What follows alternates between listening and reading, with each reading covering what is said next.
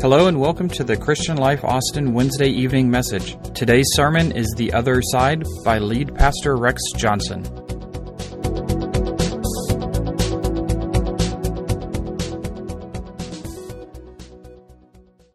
I want to title this message tonight, The Other Side. And I believe there is the other side for each person listening in this place tonight. If I could call this anything, I would call this the halftime life coach's speech to you. I would call it halftime because we're right in the middle of the year.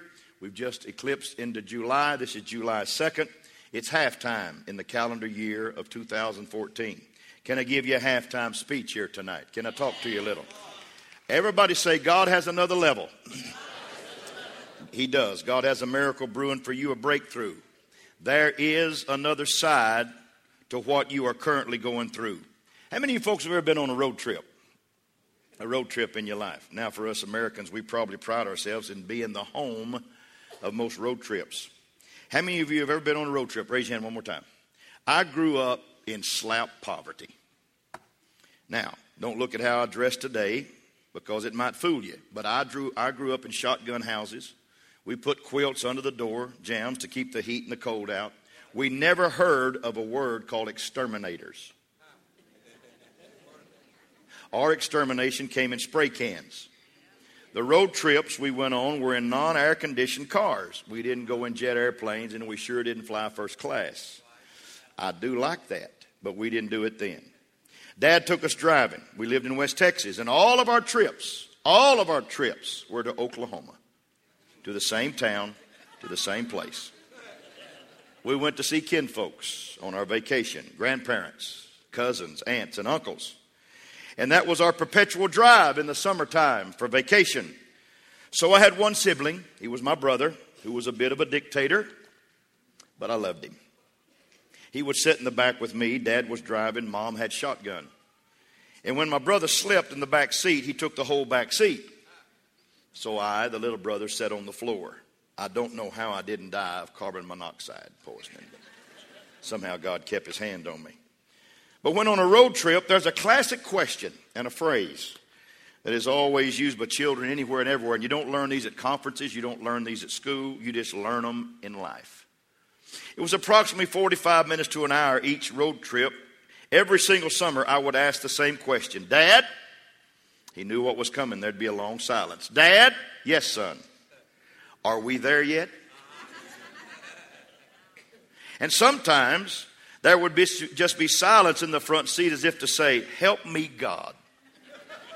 My youngest child has just slipped into idiocracy again. That's not calling me an idiot. I was just in idiocracy. My son has lost his mind. But if I'm Dad, my response would be, what do you think? Are we there yet? The car has not stopped. When the car stops, I will open the door and I'll pull you out. Then we are there. What do you mean, are we there yet? Of course we're not there yet. We're still moving. That would be my response. I actually got a whipping one time less than a mile from my grandparents' home. That's a fact. It was the worst whipping I've ever got because I asked the question one too many times. And I got a leather-bound blessing. The truth is, I knew we weren't there yet, but that's not the point. I mean, I didn't know if we were in Memphis, Texas, Childress, Texas, or had crossed the border to Oklahoma. But I knew we weren't in Mangum, Oklahoma, because I knew what Mangum, Oklahoma looked like. I knew it like the back of my hand. I didn't know when we were going to be there, but the point I thought maybe actually possibly had a slight chance we were there. And although I knew we weren't there yet, I still had to ask, are we there yet? Still had to do it. Nobody else has done that, have they? The point was, hey, Dad, I've got everything done that I know how to do. And now I'm bored. I'm a bored kid. Dad, we need to coordinate something. We need to coordinate when I'm done doing what I'm doing so that you can arrive at where we're supposed to be going simultaneously. That's what I should have told him. Dad, I've counted all the cows. I've played I Spy with my little eyes. We've played the slug bug game, counted all the Volkswagens on the road. Eddie had a transistor radio. He always liked to one-up me. I didn't get a transistor. Eddie got one. I don't know if he stole it or somebody and his friend gave it to him for the trips, but he always had a transistor. He wouldn't let me listen to it. He was singing, and I was bored. He didn't want me to sing because he didn't want me to mess up the songs that he was singing. So I had to sing my songs in silence from the songbooks I remembered, from the songs I remembered in the songbooks at the church. Now, some of you don't act like you know what I'm talking about. The reason I grew up Christian, you didn't. You was probably singing something from the Jackson 5 or something.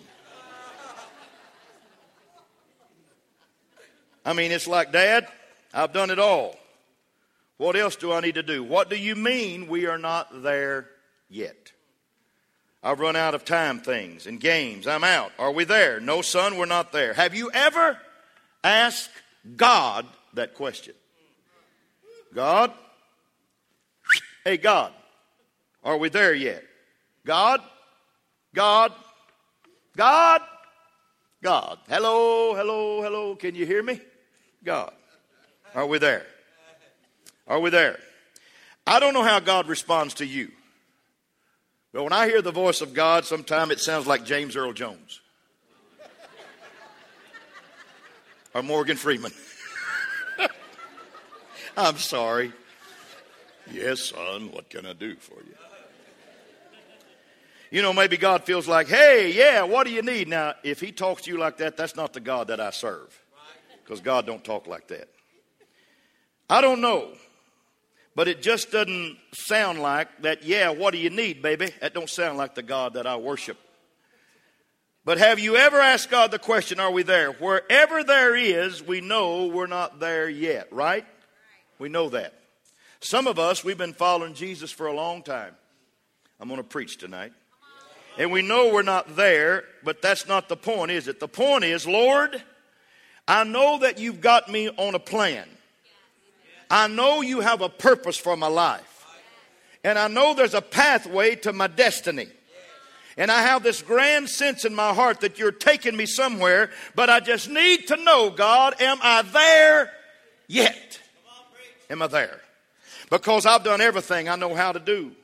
I upped my daily prayer time this year to 12.5 minutes extra per day.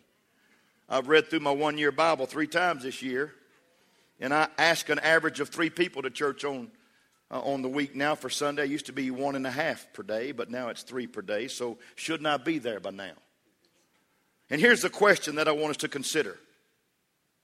Put it on the screen. What do you do when you're not where you used to be, but you're not where you're supposed to be?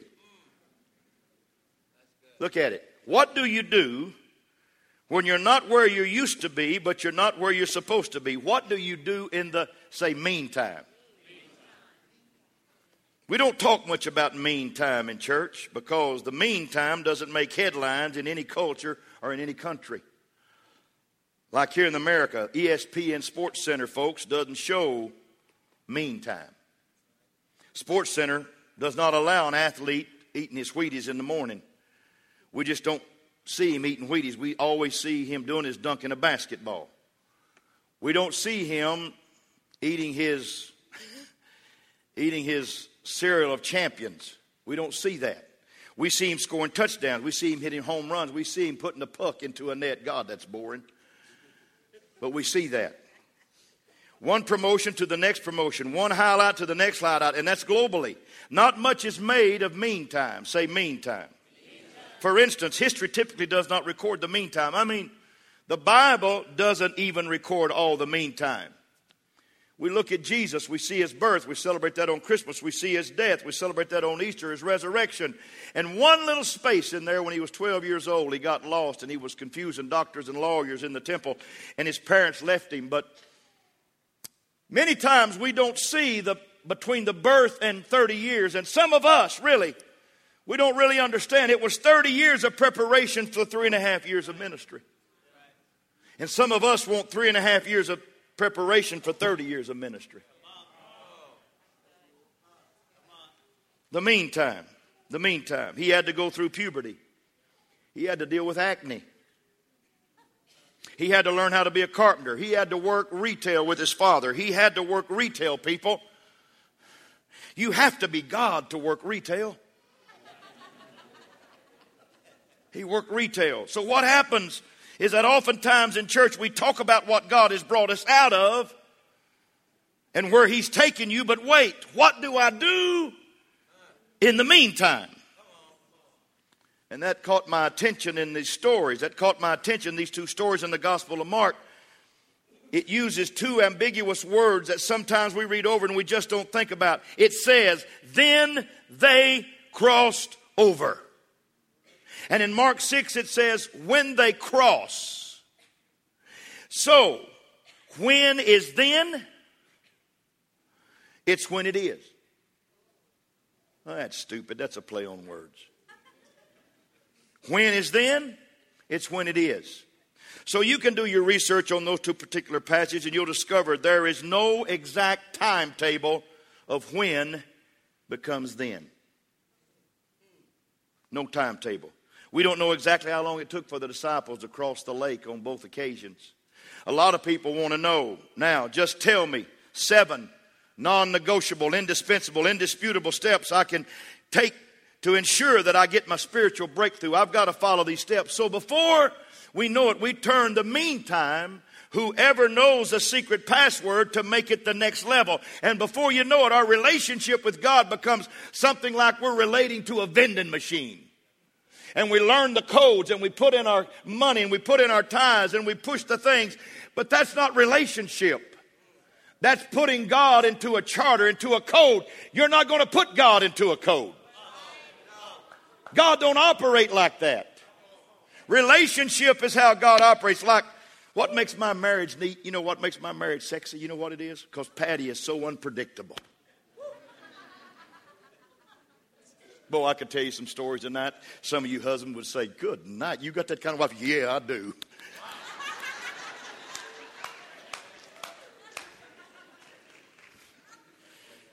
Ain't no telling. I'm liable to have some custard waiting on me when I get home tonight. I know all of you got your mind in the gutter, but I'm talking about sweet stuff, neat stuff with my wife. Let me rephrase that. Women are unpredictable. There's 2 times a man don't understand a woman: before he gets married and after he gets married. I love you, ladies. I've been working on the men all month. I got to talk to you now a little bit. Everybody say amen. Amen. All you men say, Jesus have mercy. The basis of relationship is that there is people involved who are unpredictable. God is predictable from Genesis through Revelation, but there's a whole lot of wiggle room in there, and He will surprise you. We break it down to 7 steps. We break it down to 10 steps. We break it down to 14 steps. I love what a man up in the Dallas-Fort Worth area, Pastor's Gateway, his name is Robert Morris. He said, I looked one time at 7 steps to being a great leader and said none of them fit me, so I guess I'm not a great leader. He just has 35,000 in his congregation. But the steps that he saw wasn't what he knew was in him, so perhaps he wasn't a great leader. So we look at steps, we look at this thing, but we know that there's a healing for us waiting. We know there's a miracle waiting for us. We know there's a manifestation of miracle, and it might be a blessing on your business. It might be a dream and vision coming to fruition. And all these things, when we start making it just these 7 steps, and then we tell everybody that if you just do these 7 things, you just do these 10 things, I'm going to tell you, God will ensure those 7 things don't work for anybody that you tell. Because God's not going to be confined to a slot machine. He's not going to be confined to a machine that vends and says, you put money in, you're going to get something out. God still works on relationship. You hear me? God is a relational God. Everybody clap your hands and say, I love that about Him. So we must look to Him, not just to a concept, but to Christ, to the person of the Lord Jesus. But the question still remains, what do I do in the meantime? We don't talk about that a lot. I used to, when I first started my ministry a long time ago, I used to be a youth president, and both statewide and nationally, of an organization. And I love preaching to young people. For 10 years I did it. It was a fun thing because I think young people are just neat. I love young people. I really do. And I still feel like that I can relate to them. I don't know why, because I guess I related to them for 10 years, and it was a lot of fun. It was a great job. I still miss it sometime. It was a neat group, and they'd look at me now and say, wow, you don't have anything to tell us. I do too, but they don't act like I do. So I'm just going to tell y'all about how it used to be. You know, young people, God calls young people. You know that, don't you? In fact, Jeremiah said, Lord, I'm only a youth. And God said, I don't want to hear that again. I've called you. You're going to be available. David wouldn't even let him get in the line of the kingship. And he was the king. And then they wouldn't even let him go to battle. And he brought bread, corn, and cheese to his brothers. And he whipped a giant, because God calls young people. God talks to young people. And I know that there are some young people in this room right now that are sitting here saying, wow, God's got something for my life, Pastor. He's got something that he wants me to do in my life. He's got a calling that he wants me to do. And their heart is pounding and their palms get sweaty and they're saying, wow, I think God's given me a vision for my future. But I want to tell you something. What we don't tell a lot of these young people is that from here to there can be a few years. Remember this, we think microwave, God does crock pot, and you got to understand that. God doesn't just call you and stand you up tomorrow and say, boy, go out there and preach. He doesn't do that. Whom he calls, he prepares. And when he prepares you, he's going to send you out and you're going to do the vision. You're going to do the mission and you're going to do it right. But what do you do in the meantime? That's the question tonight in the middle of this year. That's the question. Paul got knocked off his horse one day on their way to Damascus to persecute a bunch of Christians. When he looked up to the heavens and the Lord said, Paul, why do you persecute me? He said, who art thou, Lord? He said, I'm Jesus. And don't you know it's hard to kick against the pricks? Now listen, if you had been in that company and you knew that Paul was a member of the Sanhedrin, you knew he spoke 9 languages, and you knew that he was a bad man with his words, you knew that, and you knew that he was a strong leader, if you were in that group, you'd say, right now, God, let him go, let him preach. But he went down to Ananias' house, got baptized, and then the Lord said, I'm going to send you out to the Arabian desert in the meantime. And you're going to study at the feet of Gamaliel. And you're going to be there for 3.5 years. Because I've got to prepare you. Lord, really?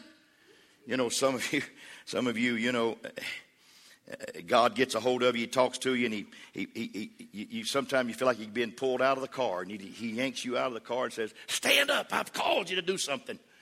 I hope it wasn't a Prius he yanked you out of, or a Kia, because I want you to be a real man. Amen. Oh, I like Priuses. I really do. I like Priuses. I don't either. But it's going to be a little time. It's going to be a little time. God says not yet. And I know some people saying, you know, Pastor, you've got somebody in mind, or you wouldn't be preaching this way. No. No, I'm telling you, I only deal in stuff that I use that's helped me. And this has helped me. God does things to us called transition. So what do? Does the meantime not matter? Or do we just wish and pray and beg that someday the next highlight will come along and we'll be a part of it, carrying the ball over the goal line, kicking the winning field goal, hitting the home run, putting a puck in the net, whatever it is. But God works in meantime a whole lot more than he works in highlight time.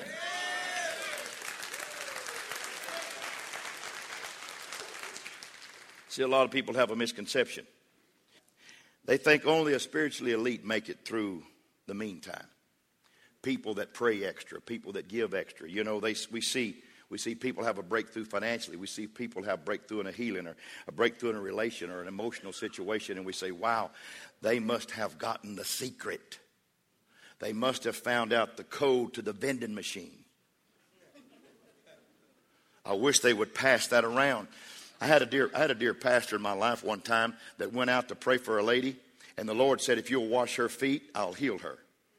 So he washed her feet, and he come back and happened to tell that at a conference, and everybody started putting the oil up and started washing feet because they thought God would heal because they just washed feet. He didn't tell us to wash feet. He said, if any sick among you, let them call for the elders of the church, let them anoint them with oil.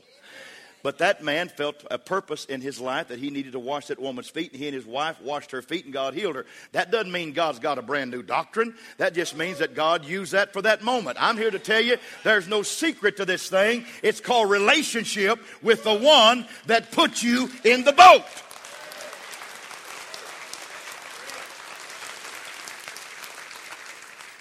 Only the spiritually elite can make it. So I'm never going to get through this storm. I'm never going to get my healing. I'm never going to get what God has for me because I'm not one of those spiritually elite. I'm not one of those high-rolling Christians. I'm not one of those joy-bound people that always are smiling no matter what's happening. So I'm not going to be there. Listen to me. Listen to me. The Bible says in Mark 6 that the men that Jesus put on the boat, put it on the screen, their hearts were hardened. Can I tell you, then they crossed over to the other side. Those two verses don't go together. Hard hearts and crossing to the other side. I'm going to tell you why Jesus did it. Because he wanted you to believe it's not the elite spiritual people. It's not the people that are the high rollers in life. It's not the people that get every prayer that seems like they pray answered. Sometimes people just know how to act when their prayer's not answered.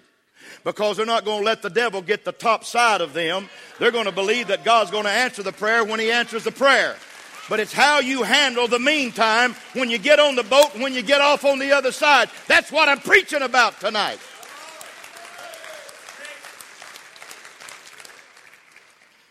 You know what? If I'd have been God back in that day, you know what I'd have done? I'd have turned that boat around. I said, you hard-hearted rascals, I'm going to trade you and get me some good players. I'm going to sell you in the lottery. I'm going to let New York pick you up. I don't want you to play on my team anymore. Just get out of here.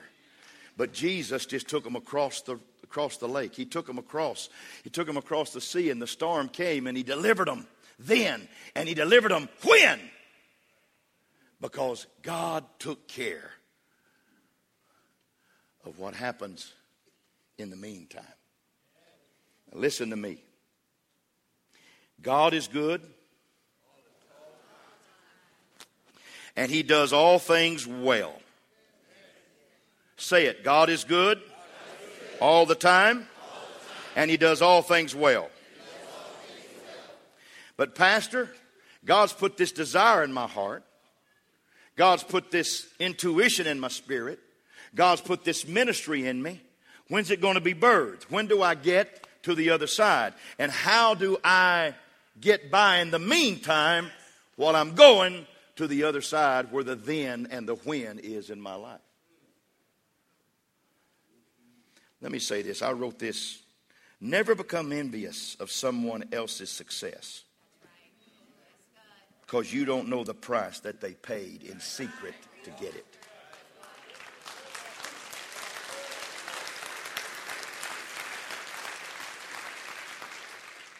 Say it with me. Never be envious of someone else's success. Because you don't know the price they paid in secret.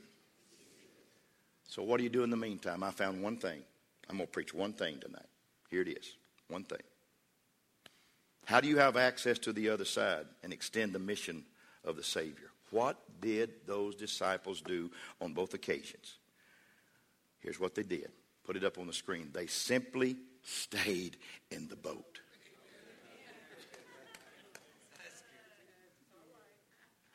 Now, right now is when I could throw down and preach till 9:30.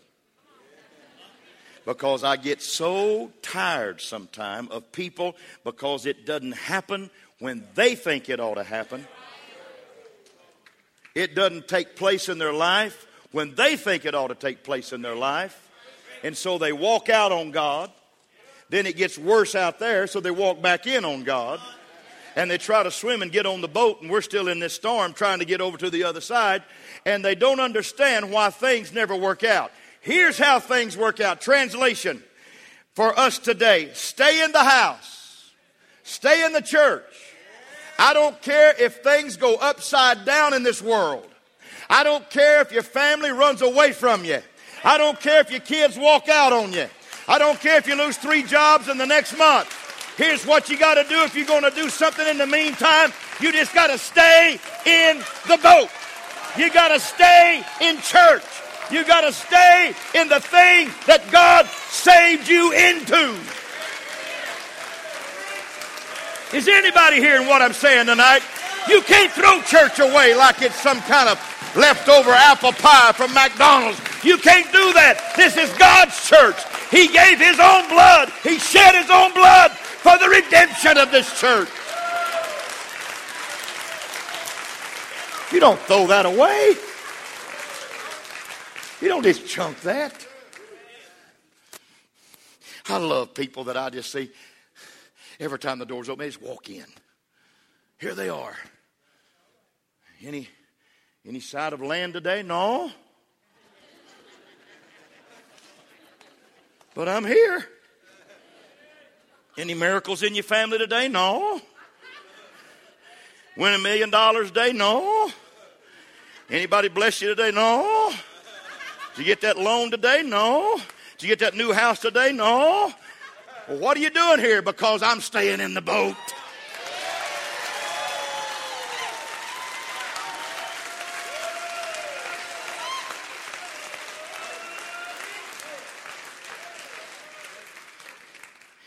Now listen. First of all, let's celebrate that we're not where we used to be. Some of you forget where God brought you from. When you got in this church 5 years ago, 6 years ago, 2 months ago, you maybe got baptized 3 Sundays ago, you forget where God brought you from. I'm here to tell you, God's brought us a long, long way already. I said, God's brought us a long, long way already. Hallelujah.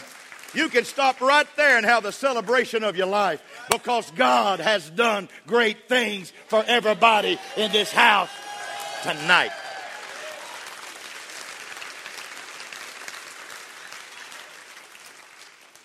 I got 6 minutes. I got too much material.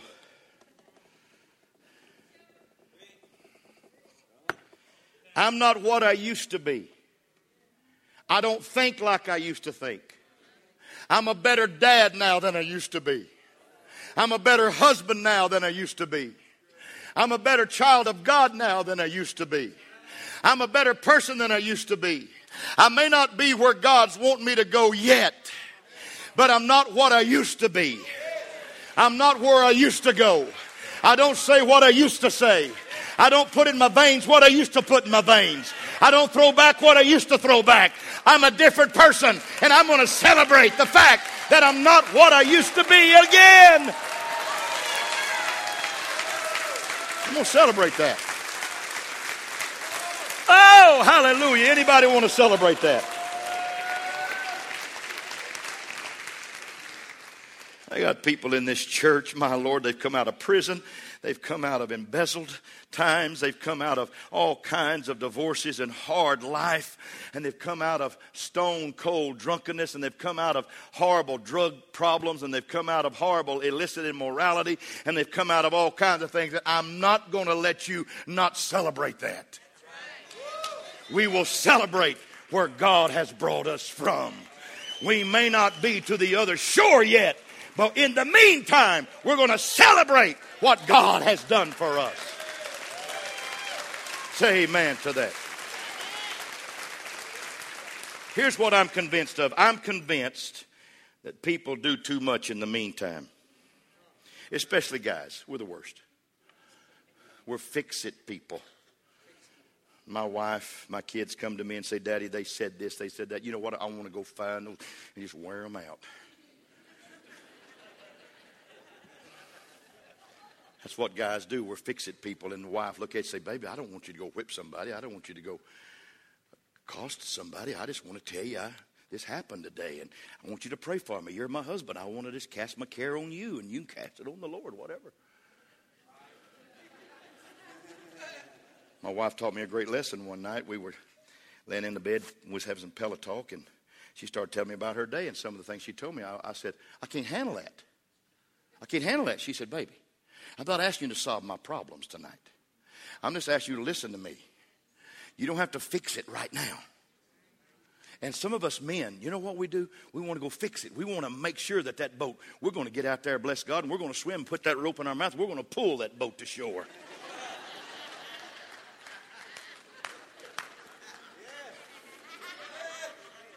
A boat's no problem because I got a water buoyancy and I can swim that boat to shore. We're going to fix it.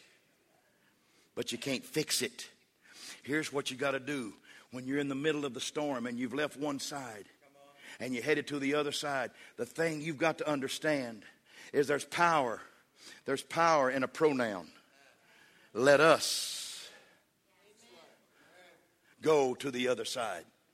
Not let you, not let me, let us go to the other side. Anytime you're in a storm and you're in this church, you're not in that storm by yourself. There's a Savior in that storm with you. Hallelujah. Oh, Lord, this is old-fashioned preaching, but I feel it in my spirit. You know, you got to remember, you got to trust the one that saved you. You got to trust the one that called you.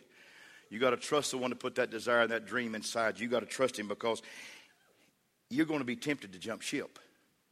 I guarantee Peter wanted to jump out because he probably looked back. See, the storm was here, and he looked back, and they're probably playing volleyball on the beach back here and having kosher hot dogs like we're going to have in about 3 minutes. And there's eating all that stuff, and there's having a wonderful time and no clouds and no pain. And he looks back this side, and there's clouds and there's waves. And he probably thought, Lord God, if I could just get back there. But what you don't understand is that beach don't have Jesus with them. He's in your boat riding over with you. He's going to come walking in the fourth watch of the night and get on your boat. He's going to be in the boat in your storm in both instances. And it doesn't matter what happens in the meantime. You just got to learn to trust the one that tricked you into getting into the boat. Anybody sad they got into the boat? Everybody happy you got in the boat tonight? Come on. You happy?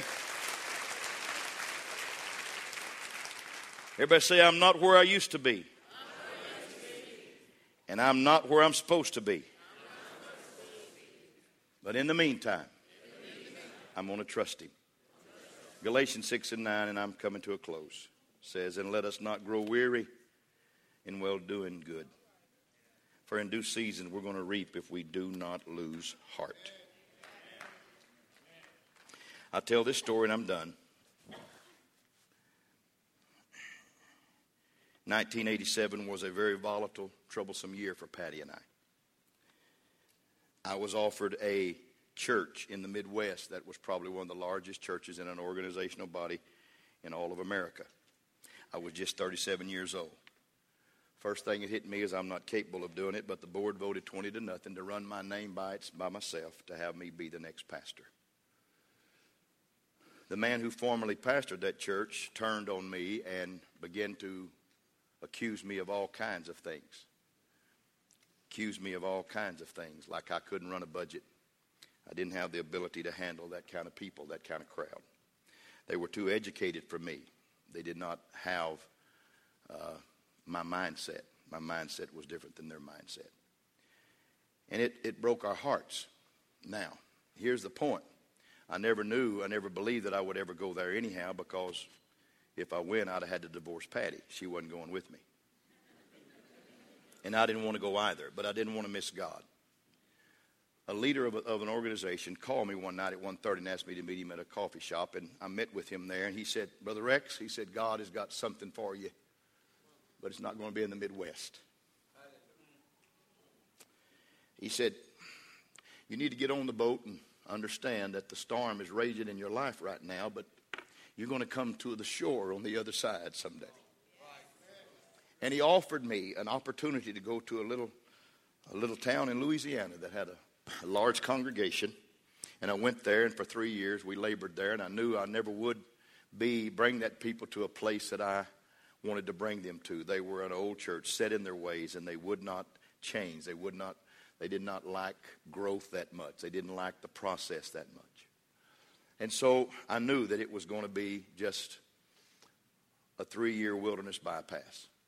And so it looked like we had gone from this great, massive, large church to a church in the South that probably wasn't going to relate to where we were. And for 3 years, we preached and we blessed and we helped as much as we could, and the church did grow. The last Sunday we were there, we had over 900 people in congregation. But I remember when I drove into Austin, Texas. Wow.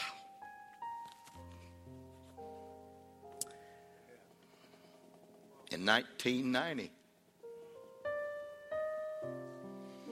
God said, here's your win. This is it. This is it. And I don't know if we landed at Gadara or Gennesaret. It don't matter. Miracles happened in both places. One, demons were cast out of a man, and the other, miracles were happening in all kinds of shores, and all kinds of people came and fell at the feet of Jesus, and miracles happened. Miracles happened in both instances. And I'm here to declare to you that it was a long 3-year journey. It was a long journey. It was a long journey. From here to feeling like you couldn't do anything because of mouth and the words of a leader. And then going kind of to a wilderness bypass, and then Austin. And I've got my last little sign I'm going to put up here tonight. Would you put it up? My last little sign.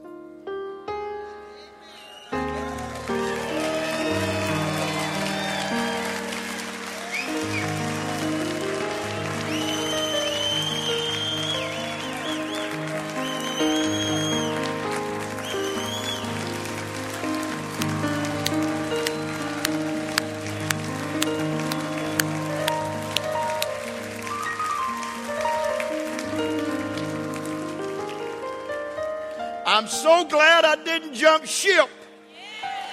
I'm so glad I didn't say I don't want that. I'm going back to the beach and play volleyball and eat kosher hot dogs. I'm glad I survived the storm and understood that there's a mean time between launch time and harbor time.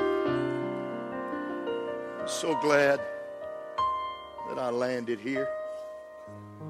And I'm looking at a church full of miracles tonight. I'd like to call you Gennesaret. I don't want to call you Gadara. But there's been some miracles. There's been healings in this church and miracles in this church. And God has done great, great things at CLC. And my then became when I landed in Austin, Texas. Patty and I get up every morning saying, wow, I'm glad we survived the meantime. I'm glad we survived the meantime, because I'm telling you, I've never been happier in all my life. I've never been more happy in my life. If there's a happier preacher in America, boy, he's on medicine. I'm the naturally happiest man in all of America tonight, because I love Austin. And I made it to the other side. Come on, saints. God's got that job for you. God's got that reward for you. God's got that payment for you. God's got that family for you. God's got that wife for you. He's got that husband for you. He's got those children coming back to the throne for you. He's got that happening in your life. Come on, God's got a blessing for you. Don't give up. Don't jump ship. Somebody ought to look at somebody and say, you're not jumping off this boat. You're staying right here. We're going to hang in here. We're going to live for God. We're going to stay in here because we're going to develop meantime philosophy in our lives. Relationship. It's relationship. Father, I love you tonight. Love you tonight. Thank you for listening, and for more information, please visit clcaustin.com.